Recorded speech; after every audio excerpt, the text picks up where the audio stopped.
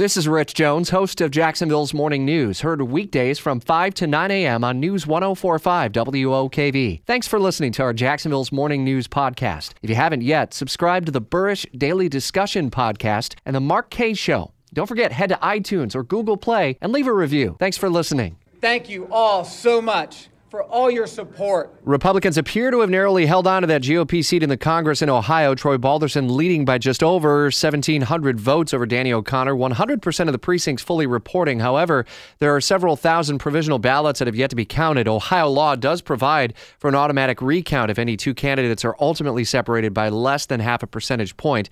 Live team coverage continues. Fox's John Decker at the White House, and the president claims to have an effect on this. He went to Ohio last weekend to do some campaigning this one.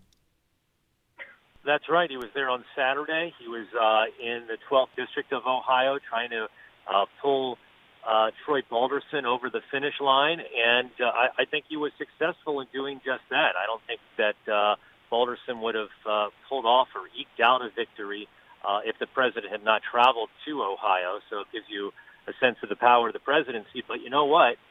He's got to do it all over again. They have a rematch in November, and it'll be different because the turnout is generally higher for a midterm election than it is for a special election. So there'll be a lot of more money, and $2 million has already been spent on this race, so a lot more money will be spent just for the midterm election, which just follows a few months after the special election. Yeah, the president even tweeted to that point there, John, about a very tough time of the year for voting, although I would imagine that unless the schedule is going to be that almost every day will be a campaign stop, how can the president kind of pick and choose specific races for, say, the House when the Senate also may be in play?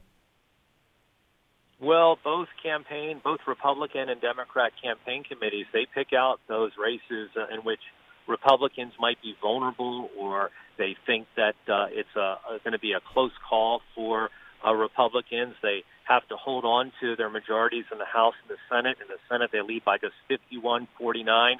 So the president's political team will choose which races the president will devote himself to, and he's already said after Labor Day he might be on the road 6-7 days a week campaigning for Republican candidates around the country, trying to hold on to those majorities. Fox's John Decker with continuing team coverage. Jamie Dupree recaps the results and reaction. In-depth team coverage at WOKV.com.